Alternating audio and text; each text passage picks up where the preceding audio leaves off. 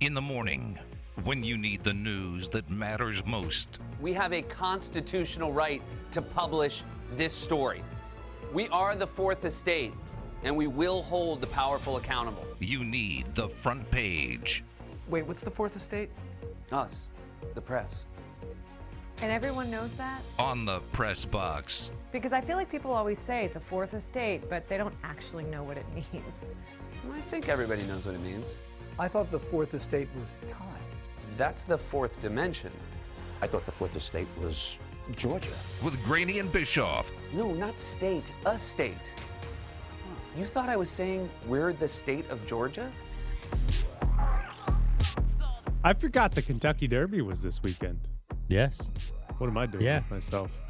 Should I First, go bet on a horse? Who's even in this Kentucky Derby? Who should I bet on, Danny? Do you know a name of a horse? First weekend in May. I do not. Okay. I've never. I watched the Kentucky Derby once, maybe every 3 years, but Really? I watch it every year. I just watch forget it. it's coming.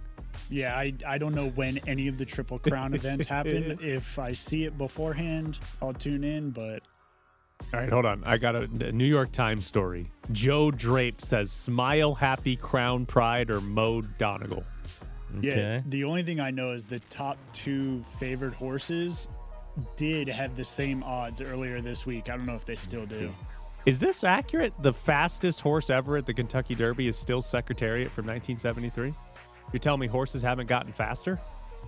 Well, he was a scamper. He was a mutter. He's a mutter. You love that word so Yes, much. I know. I don't even know if he was a mutter. We talked about horse racing for maybe 10 minutes And in every the time I entirety say of the someone's last a mutter, year. and I don't know if anyone's a mutter. He's a mutter. Doesn't that only that runs doesn't make runs well in but slop. that makes you but that would be slow if you ran in the mud. Even if you're good at it, you're still going to be slower than normal. He runs well in the slop. I love to say terms, not knowing the what the hell mutter. I'm He's a talking mutter. about. Just walk up to a counter this week and be like, "Who's a mutter?" Yeah, exactly. I want to see where the mutters are running. Is Let it me even have going that. to rain in Kentucky this weekend? Pat Forty actually tweeted a little while ago. Get your pick the right shoes and jacket today because it's coming. So go. If you're out we got to there, find out who if the you're out I'm going to there, read bet this the story mutters. and find out who the mutters Bet the guys are. who are good in slop. So to confirm, yes, Secretariat is still the fastest ever at the Kentucky Derby. So all these old people that are like basketball or football was better back in my day. They need to say it about horse racing because it Yeah, but actually they would be was. true. Yeah, It would be actually true. was. The human athletes have gotten better since the 70s. Not the horses. The horses, apparently. We suck at this. Whatever Bob Baffert has his guys peeing into the hay for them to eat is not working out very well. Not for him. Great question. Thank you. The Las Vegas Aces open the season tonight in Phoenix. You can hear that right here on ESPN Las Vegas. Q will be out, watch party, on Flamingo for the game tonight. We'll have a few watch parties throughout the year. According to 538, the Aces have the third best odds to win the WNBA title at 16%. The Connecticut Sun are number one at 19%. Chicago Sky number 2 at 16%. I still say it's all or nothing with the Aces. Oh, it is. I still think it's all or nothing with the Aces. It is. I mean, if they do not win the title, it is a disappointment of a Yes, season. absolutely. Now, if they lose the final or lose the semis, we're not saying Becky Hammond's got to be fired after 1 year. No. But it is, if they do not win the WNBA title, it is absolutely a disappointing season. If for they the don't Aces. win it, will there be a meeting later in the week because everyone's evaluated? We are evaluating. Will there be? Becky Well, Hammond. everyone's evaluated. I mean, Becky Hammond's gonna be like, got a year left on my contract. I hope to be back. well, yeah. Becky Hammond's gonna say, "I want to coach this team." We had this. Come on, I want to coach this team. They'd have to miss the playoffs. But if they miss the playoffs, Becky Hammond might actually get fired because 8 of 12 teams make the playoffs. And if you go from title contender to 9 out of 12, you might actually deserve to be They'd fired. have to lose their entire lineup to injuries. Not even. That's a great not even question. 500 games lost. There'd have to be more. in a 38-game season Yes, with 12 players. exactly. Josh Baker is transferring to Grand Canyon. Josh Baker, junior college player, came to UNLV, got some starts, but was mostly coming off the bench for UNLV, now going to Grand Canyon. Fun stat for you. by Ken Palm last year. UNLV was ranked 90th, Grand Canyon 93rd. So not even really much of a step down for Josh Baker. Worst conference for sure, but quality of team, level of team, not a big difference for Josh Baker. This was the guy other than Donovan Williams you said was the most, I don't know if important's the word, but the biggest portal loss. Yes, of players they've lost, he's more important than Reese Brown or Marvin Coleman. Because and the other part is he could have provided some offensive upside, right? Most likely Kevin Kruger recruited over him. The guy they're getting in the transfer portal are probably going to be better than Josh Baker. But Baker shot like 40-something% from three at JUCO. And granted, he only shot like 31% or something last year for UNLV from three. But like there was some offensive upside for Josh Baker, or at least some shooting upside that he could help them. I don't think it's going to hurt them too much, but as far as guys they actually have lost, yeah, it's more significant than Reese Brown or Marvin Coleman. Next question. UNLV is ranked 10th in Chris Murray's Mountain West football power ranking. Oh, waited for these to come out. So Nevada Sportsnet, here's their top 12, all 12. Fresno State number 1, Boise State 2, Utah State, San Diego State Air Force round out the top 5. San Jose State 6, Colorado State, Wyoming are 7 and 8, Nevada 9, UNLV 10, Hawaii 11, New Mexico 12. Third from the bottom. Well, I mean, step up. Isn't it a time to prove something? I mean, it's time to prove it, man. Third year. If they are the 10th best team in the Mountain West this year, that means 2, maybe 3 Mountain West wins. Yeah. Because I think they play Hawaii and New Mexico. So they play the two teams that are probably worse than them.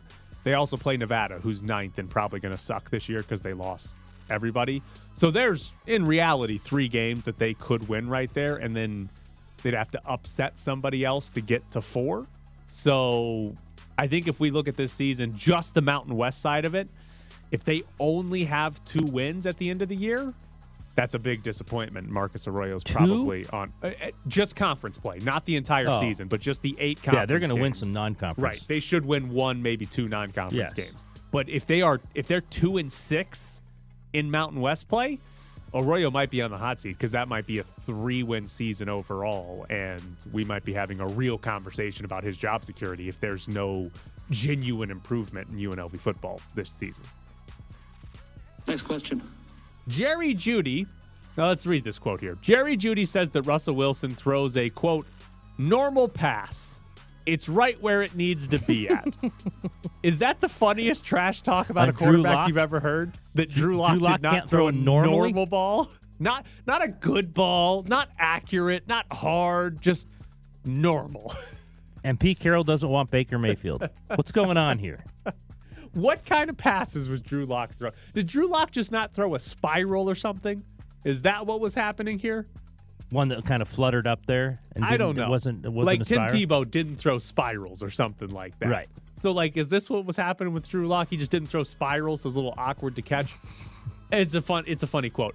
I think there's a chance Jerry Jeudy has a monster year this year, where he was a guy that got drafted in the first round, right? It was him, Henry Ruggs, and CeeDee Lamb that were the top 3 receivers in that draft. They all went inside that top 20 pocket right there. But he's played with, I think Drew Lock has thrown most of his passes to him with just any sort of level of competency. Even if Russell Wilson is not amazing, Russell Wilson being bad is going to be better than Drew Lock ever was. I think there's a chance Jerry Jeudy has a very big season in Denver this year, and we're talking about a breakout year. And maybe he's one of the best receivers in the AFC West now because he's got a quarterback that can throw to him, and he's had some drop problems, but route running wise, he's apparently one of the best in the league. Does that give you pause to consider them better than the Raiders? I mean, yeah, there's certainly a chance they are, but I'll stick to what I said. I'll stick with my 24 hours ago prediction that they finished last and the Raiders finished 3rd. Man, that's a great question. The Mountain West could eliminate divisions for the 2023 football season. What this would do, right now there's a Mountain and a West division. The best team from the West division plays the best team from the Mountain division. What this would do is it would allow the Mountain West 2 best teams play in the conference championship game and not the best from the West and the best from the Mountain. And the reason that's important is if you're trying to get a team into the New Year's Six, right? The highest group of 5 ranked team goes to a New Year's Six bowl, or even the slight chance, Cincinnati just did it, but the slight chance that you get a team that's good enough to go to the college football playoff, this would give that team another good game at the end of the season. Another possible good win. Whereas in the current setup, if you have one division that just sucks, you could have a 7-win team in your conference championship game, and that doesn't really help your Boise, your Fresno, or whoever it is. It absolutely helps. Right now, there's an NCAA rule that I think if you have 12 teams in your conference, you have to have divisions. And that has to be how you decide your conference championship game. The Big 12 doesn't have 12 teams, so they just pick their best 2 teams. According to Brett McMurphy, there's apparently probably going to be a rule change that will say teams can pick whoever they want to be in their championship. I don't know why the game. NCAA would dictate that. Yeah. But, I mean, that's just another NCAA rulebook stupidity. That why would you have that? What do you care if a conference wants it all 12 at once and you pick the 2 best teams? It's probably a rule that nobody really cared a whole lot about that got written in, and they just never changed it because nobody really brought it up, and now they're looking back saying, it's probably stupid. We should change that because it doesn't. It hurts a random 7-5 team that was the best in the West Division, right? Like, who cares about that team? Yeah, because Boise's winning one division and someone else is winning the other. Like, you were great. You were 7-5, sure. You got robbed of playing for a conference title game. Go to the Cheez-Its Bowl and be happy. I'm out. All right. This is a fairly incredible story. Did you know that Malcolm Subban had his vocal cords crushed a long time ago? I did not. This was 2016. He got told that he would never sing again because in warm-ups before a game, a puck hit him in the neck, and it crushed one vocal cord and lacerated the other. And doctors told him, like, you're not going to sing again. And Malcolm Subban apparently really likes to sing. But then, end of the regular season, did you see he sang the national anthem? I saw that. Yeah. I saw that. He went out, sang the national anthem before one of the Sabres' last games of the year. And then the Buffalo News, it was Lance Lazowski, wrote this story about it and found out that Malcolm Subban got told he'd never sing again. And 6 years after that, he's singing the national anthem before a game. It was very cool. Yeah, I didn't know that. I mean, he was here for 3 years or whatever. I had no idea that his vocal cords were crushed. 16. I think it was the year before he came to Vegas. Okay, I think it was his the expansion draft. Gotta be honest, I didn't even know he sang. Yeah, I didn't either. It's a terrific story. The video of him singing the anthem is great because you see a couple of shots of the Sabres bench during the anthem where guys are like looking over their shoulder being like, oh, wow, Malcolm Subban's really singing this anthem. Like they're genuinely impressed. And I assume they all are aware that of the story. His vocal cords were crushed and he's not supposed to sing ever again. So it's a cool great story. Moment. It's a cool video. Yeah, I didn't know that about him. So there's Malcolm Subban singing the national anthem. He played only 3 games this year. Did you know that? He had a wrist injury, I think. He got hurt is why. But he didn't play at all this season in Buffalo because of an injury. All right, coming up next, we're going to jump into the NBA because they've suspended Dillon Brooks. You're sitting in the press box with Graney and Bischoff on ESPN Las Vegas. Follow them on Twitter at Ed Graney and Bischoff_Tyler. Can you believe there were no NBA playoff games last night? I know, for the first time in a long time. So not happy at my house. They gave the Boston-Milwaukee series and the Memphis Golden State series 3 full days off between 2 and 3. What the hell? Yeah. And so they don't play till Saturday. So that means there were no games last night because both those series should have played game 3 last night. With their games back tonight with the other 2 series, Miami and Philly and Phoenix. And that was decided before they even start. You got to do the schedule before it even starts. Right. So I don't understand why there weren't NBA games last night, but there weren't any NBA games last night. However, we did get some news because the NBA suspended Dillon Brooks for Game 3. Dillon Brooks was given a flagrant 2 and was ejected for hitting Gary Payton in the head in Game 2. Payton hurt his elbow while landing. His season is probably over, even though the Warriors haven't officially said that. Do you believe Dillon Brooks got suspended for a game because Gary Payton got hurt? I think it was a culmination of things. I think it was mostly that because of how hurt he came up in terms of the wrist. But you also have down here, and I think this has a lot to do with it, when Steve Kerr talks and he says that Dillon Brooks broke a code, I think that puts a little more pressure on them. While I don't think it should, though, of whatever Steve Kerr said, I don't think it should. I think inherently it does at that level. So I think it's a combination of both, but mostly I think it's how hurt he got when he landed. I think what we have right here is policing the outcome, not the action. Yes. Because the if he got up and kept playing the whole game, this guy's not suspended. Probably not. No. But because he fell awkwardly on his elbow and he's probably done for the rest of the season, I think that's what happened here. Because what Dillon Brooks did, the way basketball has been officiated, was a flagrant 2 and an ejection.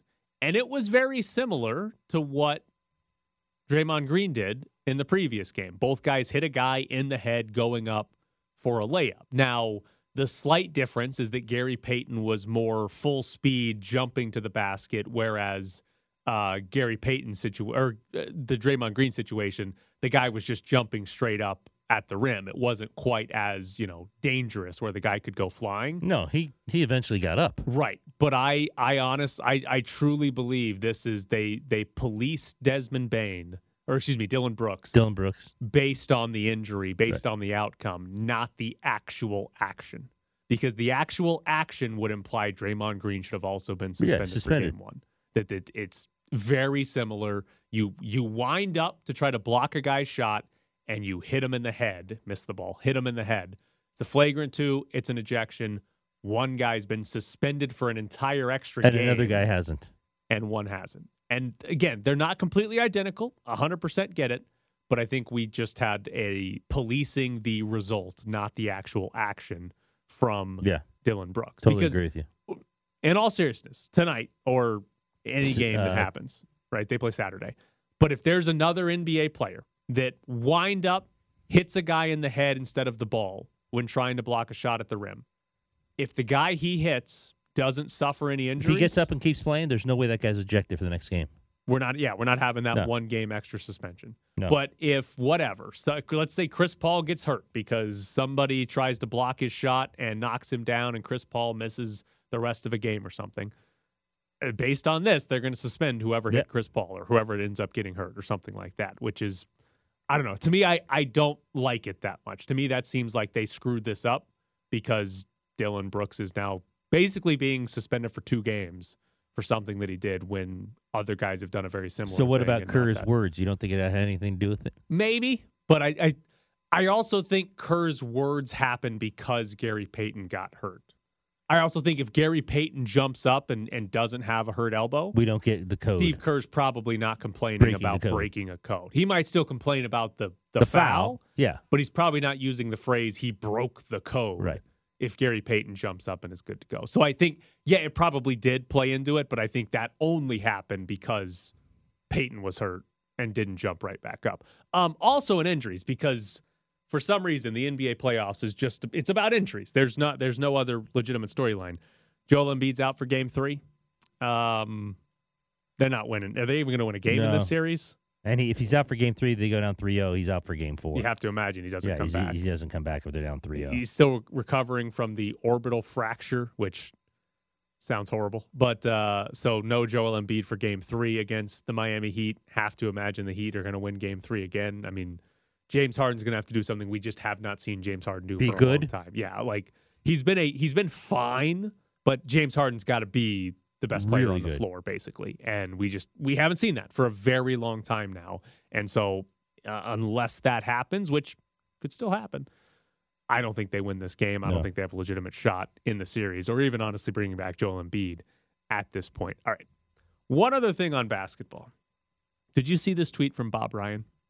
I saw it now. It's terrific. So apparently Bob Ryan was on Around the Horn complaining about the three-point shot, and somebody asked him on Twitter, like, I don't understand, why do you hate the three-pointer so much?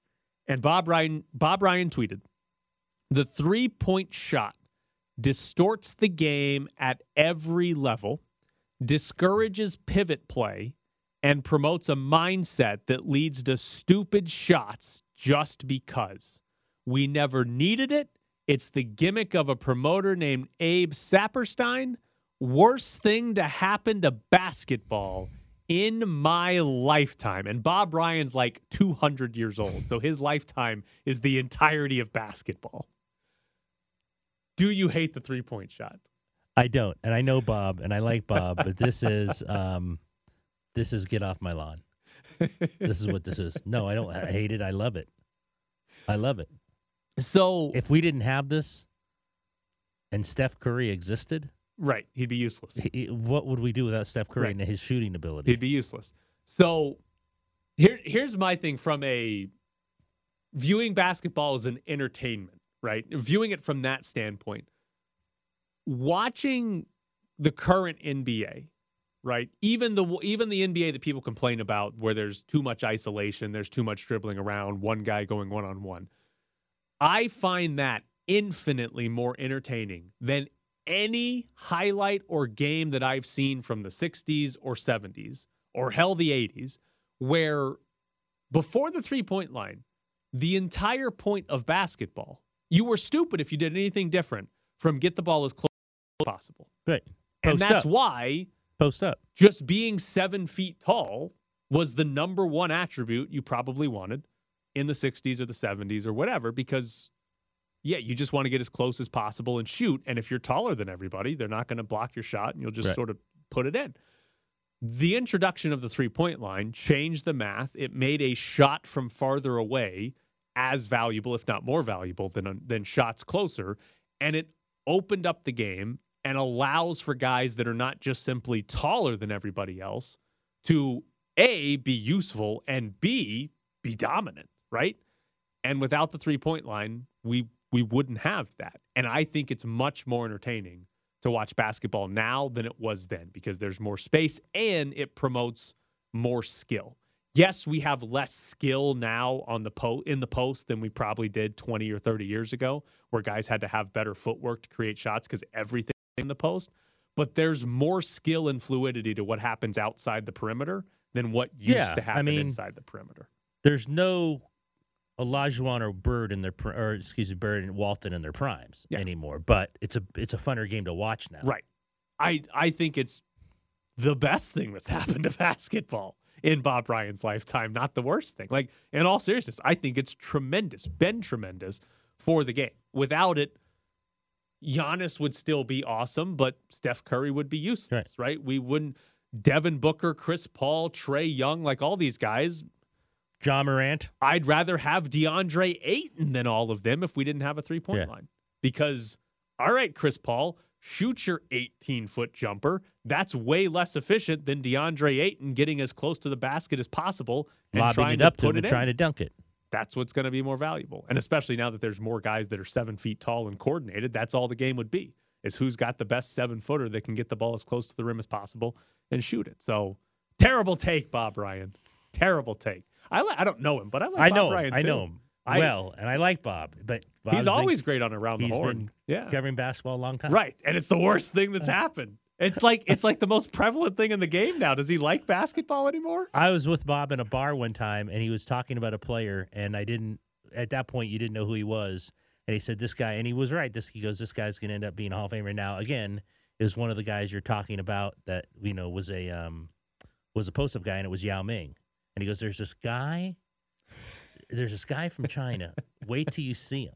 And he knew about Yao Ming. I'm like, oh, okay. And whatever, it's Yao, whoever that person is. And then he came and he was Yao Ming. But that's kind of the guy that Bob liked a lot. Coming up next, Adam Candy joins the show.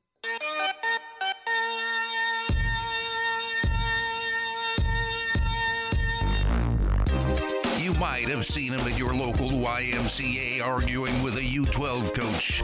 Let's tee it up with Adam. Wait, it's a ref segment? Wouldn't it make more sense if it was a golf segment? Whatever. Let's tee it up with Adam Candy. Our resident referee, Adam Candy, is here. It's been a big week for refs and umpires and officials. I got to start in baseball. Can you give us an explanation of what the hell you think happened with Madison Bumgarner and his ejection 2 days ago during or right after his foreign substance check? Absolutely not, and I appreciate you bringing me on. No, I mean, guys, it was really strange to watch, especially when you saw the slowed down video of Dan Bellino, the umpire, who seemed to be massaging the hands of Madison Bumgarner in a way that usually costs you, I don't know, $50. And he then stared into his eyes, waiting for him to look back, right? He just kept staring at him, hoping that Madison Bumgarner was going to look back at him. And then Madison Bumgarner finally looked up and was like, hey, Dan, right? And then all of a sudden, that's it. And it's over. You have to think there was something else that led up to this, because what you saw in the video of Madison Bumgarner getting ejected didn't make any sense at all. No, I mean, and they said it was because he was arguing balls and strikes coming off, but was that even the home umpire? It was not. It was the first base umpire who was checking his hand. Right. Yeah. So, I mean, I don't know if maybe Dan Bellino heard it, had some rabbit ears from first base and caught on to what Madison Bumgarner was saying to the home plate umpire, but he certainly didn't just give him the quick check and then move right along, right? Like, he kind of waited for him to engage, which, let me tell you, as an official, probably not a great look for you to be the one kind of, it's a big word, but baiting the athlete into looking at you. Like, you want to get the meat of the interaction over with as quickly as possible, because you're not supposed to be having long discussions with them. That's not the idea. Like, yes, you want to make sure the game runs the way it should, but you don't need to, I don't know, take the guy out to dinner to be able to do that. Should there be a discipline? Here's the fun thing about this, guys. Even if there is, we'll never know about it. Oh, okay. It ends up being such a secret society sort of thing that I can't imagine that we're going to get any more than we've gotten. I mean, Dan Bellino spoke to the pool reporter and talked to him about it, and I think there was that level of accountability of him having to answer questions from the press, which, let's be honest, like, that's not an everyday thing that the umpire has to answer questions about ejection. So I think to some level that was an acknowledgement that this is weird. You better talk about it. How often do you watch any sport, not just baseball? How often do you watch any sport and think that an umpire or a referee and official actually was trying to bait somebody into an ejection or a technical foul or something like that? Honestly, Tyler, like, maybe less than 1% of the time. Like, it's really not a normal thing to want to go get somebody, right? Like, we create more headaches for ourselves by having to eject somebody than we do by finding a way to manage it and keep them in the game, right? And I'm not just talking about, like, headaches from people posting videos of Dan Bellino staring lovingly into the eyes of Madison Bumgarner. I'm talking about, like, there's paperwork for us. There's levels of explanation we have to provide to our supervisors when we throw somebody out. We know we have to be justified, because that phone's going to ring right after the game from our supervisor saying, hey, what happened? Because chances are that the other side of the equation, the team or the school or whoever it is, has already sent a video clip of everything that happened to your boss, and they are going to be trying to answer for you. How many people have you ejected? Oh, I have to really think about that. We could be here for a while. I'm trying to think of the more fun ejections that I had. I might have mentioned this one before, but there was a local high school basketball game I worked one night, and the coach had been fairly animated throughout the game. And I called and imagine he's at the far end of the court on the at the scorer's table, and I'm all the way at the baseline, and I called a travel, and I was like, yeah, I thought it was pretty standard travel. And I see him like he's been going off all game, and he's got the two hands rolling up above his head, like, yeah, I'm in the club. Or I'm just saying, oh yeah, you traveled, right? Ha, yeah, you traveled. And so I was like, enough, man. So I teed him up. And the next thing I knew, guys, it wasn't 5 seconds later, he teed me back. He teed me back, and later claimed that he had never done it. Like, I think he was so in the moment that he didn't even realize what happened. Like, he was just a dude in a bar mocking me, and he teed me right back. And I just kind of stopped for a second, and then I whacked him the second time and tossed him. Like, I thought, well, I mean, the rules are whoever gets 2 T's first has to go. I don't want to get the second one, so I gotta get rid of him. I like this guy. He gave the ref a technical back. I like this guy. This is the best coach I've heard you know of. what? Honestly, what was stopping him from doing it? Right? All right, I've got another baseball question for you. If you read Jeff Passan's story earlier in the week about how umpires are graded by Major League Baseball, there was a detail he had where there's basically a 2-inch buffer zone on the strike zone where Major League Baseball will call it an call if they call a pitch 2 inches or less off the plate a strike. Do you believe from the Major League Baseball grading system that home plate umpires deserve that benefit of the doubt when they're being evaluated? Tyler, I got to put this into a larger frame. Here's the thing I don't understand. Why in the hell does baseball hate hitting? Right? Everybody comes to the game to see hitting, then defense, then pitching. So why do we hate hitting? Because what we've seen this year is pitchers continue to get better. Everyone out of the bullpen is pumping 99 with a slider. And now you have Major League Baseball deadening the baseball, so we're not getting home runs at the same rate that we used to anymore, and trying to quicken the pace of play by making it so that it's harder for the hitters, in my opinion, because they can never step out, they can never take time. And also, now you have umpires who are allowed to call pitches farther outside the zone, right? They're basically doing everything they can to say, it's fine. We'll say the umpire's fine if he misses by 2 inches outside the zone. No, I don't think they deserve that. They don't deserve that at all. I don't get any sort of grading help as a basketball referee for saying, oh, well, he came really close to fouling him. Right? He took a swing and he missed his head, but poof, man, I'd have been worried if I saw somebody swing at me like that. Would you go for? I guess some minor leagues are saying they let players challenge 3 calls on that this season. Michael Kay brought up a really good point on the Yes broadcast for the Yankees the other day and said, if the idea is to get everything right, why do we only allow 1 challenge and then say, okay, well, that's it. You missed, so you can't challenge you don't anymore. Have anymore. Right. Right. Yeah, exactly. If the idea is to get everything right, then you should be allowing more challenges. Now, if you allow more challenges, you're going to slow the game down, but maybe you put a time limit on it and you make it so that it has to be done within a certain time frame. But yeah, I think that's only natural that the evolution of this thing is going to be that if we're trying to get more things right, we need to allow for more opportunities to get things right. In the Grizzlies-Warriors series, we have had 2 flagrant 2s already. Draymond Green and Dylan Brooks, both similar situations in that they hit a guy in the head trying to block a shot. Gary Payton got hurt as the result of a fall after one of those, and Dylan Brooks has now been suspended for a game. Is there anything in the rulings on the court and then also off the court with the suspension that you disagree with in this series? No, because those 2 calls both fit exactly where they needed to into those games. Draymond Green has to understand that it works both ways, right? He gets so much more leeway from the officials than any other player gets throughout the year, right? He sets his own baseline of what acceptable interaction with the referee looks like. So he might get, the 16 Ts that trigger the 1-game suspension at some point during the year. He probably, in any other situation, if he were any other player, would get 30 or 40 with the way that he acts. But he has set his own baseline for it. So that being said, I think the reputation comes with Draymond Green to where, I thought it was a borderline F1, F2 situation with his foul. The Dylan Brooks foul, quite honestly, there was no question whatsoever. That was the clearest F2 you will ever see in a basketball game.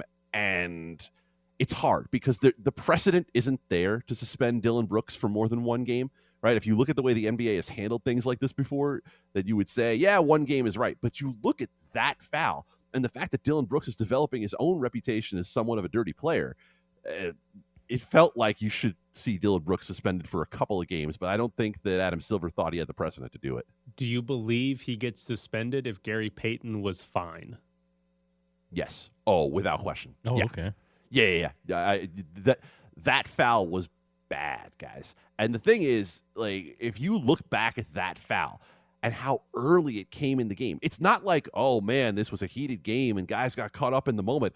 This was like we just took off the warm-ups, and here goes Gary Payton II for a dunk, and Dylan Brooks takes him out behind the woodshed. Like, it was crazy. All right, I want to turn the tables on you before we go. I'm going to give you a Candies Chonies type game here where I'm going to give you a number and see if you can guess what it is. All right. Your number is 32.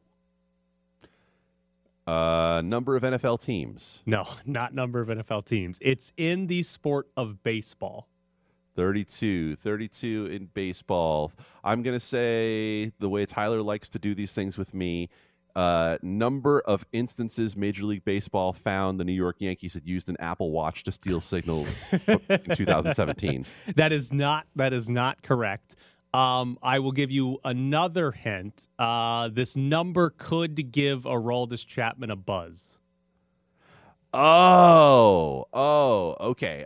Number of times Jose Altuve clearly and visibly cheated on video in something that John Boy just put on the internet. Right player, but no, today is Jose Altuve's birthday. He's 32 years old. Oh, well, that's sweet. How's he going to celebrate? Maybe go to the National Funeral History Museum? I hear that's a really great place to visit in Houston. It's one of the best things to do in Houston. He's Adam Candy, our resident referee. Adam, we appreciate it. Thank you, Adam. All right, gentlemen. Talk to you later. Take care of yourself. So there's Adam Candy to give us all of our... It's been a great week to have somebody on that knows a lot about referees. Yeah, exactly. Because there's been a lot of ammo. Like... Dylan Brooks, Draymond Green is not even the best ref story of the week because what the hell happened with Madison Bumgarner. Fascinating. Adam was talking about Draymond and his ability to deal with the refs as many T's as he get. I didn't even think of that because I thought his foul was a reputation foul anyway. Right. It's interesting. He has a reputation, but it almost works in his favor a lot of times because he can probably yell at the refs more than most players because the refs go in expecting Draymond Green to yell at them a little bit more, so they're not going to tee him up for what would be deemed as normal Draymond Green behavior versus what's normal for Klay Thompson or whoever the hell else is on the game or whatever. It's different for Draymond Green. All right, coming up next, we'll jump into a little bit of the NFL, and the best punter didn't even get taken as the first punter in the NFL draft. We're back to the Press Box Morning Show with Ed Graney and Tyler Bischoff. An update in the NBA, this from Gina Mizell of the Philadelphia Inquirer. The 76ers say Joel Embiid has cleared concussion protocols and participated in today's shoot-around. He remains listed as out for tonight's game, but that status could change in the coming hours. Okay, well, it'd help if it changed in the coming hours. Do the Sixers not know what out means? I would think after you cleared the protocol, to doubtful. Right. Or he would have been doubtful before today because, okay, if you declare a guy as out, that means he's out. Yeah. Like there's zero chance you he don't comes usually back go to from play. out to in. Right. So maybe Joel Embiid does end up playing tonight. Matt Araiza, San Diego State punter, called the punt god at San Diego State because he punted the ball farther than everybody else, had like more 80-yard punts than the rest of the country had like 60-yard punts or something ridiculously stupid like that. He was the third punter taken in the draft. The Bills ended up drafting Matt Araiza. Did he fall? And fall is a funny word to use with a punter, but did he fall too far? Because he punts too far? Out-kicking the coverage, his own coverage? Thomas Morstead, former Saints punter, he talked to The Athletic before the draft, before Araiza got drafted or fell. Third punter. And he said, the coach I had my first 8 years in New Orleans, if I hit a punt over 55 yards, he was mad. He was like, you're out-kicking your coverage. We're not controlling field position. So did NFL teams look at Matt Araiza and say, you kicked the ball too far, buddy. We just can't take you. We can't take anyone who kicks at 90. Which I think he had a 90-yarder this year. I think he did too. He finally got drafted by Buffalo, so it's going to be cold, and he might not be able to go over 55 in some of those days. That's a good point. My The goodness, Bills Buffalo, took him being like, the ball's going to freeze. He'll boom it, and it'll go 52 perfect yards. We'll be pumped about it. There was a story in The Athletic after the Bills took Matt Araiza, and the title of the story is, Bills rookie punt god must master another job to make the roster. And the story is about how he's got to become a holder because Matt Araiza apparently never held for kicks, field goals, or extra points at San Diego State. But the Bills have their punter do the holding. And the story kind of talks about a bunch of different punters who get cut, not because of their punting, but because they struggle with holds. And this was a fascinating stat to me. Since the Bills drafted their kicker Tyler Bass 2 seasons ago, they have the largest differential of field goals and extra points to punts in the NFL. They have had 82 more field goals or extra points than punts, which means their punter holds more often than he actually punts. kicks. And in 2 seasons, it's been 82 more. Kansas City, Green Bay, and Tampa Bay are 3 teams that have had 60 more kicks than Good punts. teams don't punt. Right. So basically, the Buffalo Bills drafted Matt Araiza. But it might be more important for Matt Araiza to be a good holder than a good punter, because he's going to do that 30, 40 more times this year. Holding than he in is Buffalo. Uh-oh. It's a tough job. That's a tough job. That's especially if you've never done it. Yeah. I don't know. I don't know if Matt Araiza makes the Buffalo Bills. Here's the other. The story started with sort of a little anecdote about a former punter being like, "Yeah, I think it's funny when other like quarterbacks or receivers try to hold during practice or something and they can't do it." Is it really that hard? You can't master it? Like, I can understand if you never done it, just putting it down and being good at it, right? But getting I feel the like string, getting the laces away, and all of that. But I feel like if you started today and spent 30 minutes a day until the start of the season, any coordinated NFL player should be able to hold, right? And he didn't hold at San Diego State because he was their kicker. Yes. So he couldn't. If he did both, he was really good. If that guy did both, that guy needs to make every team in the NFL. Be impressive. Save a lot of roster spots, Ed.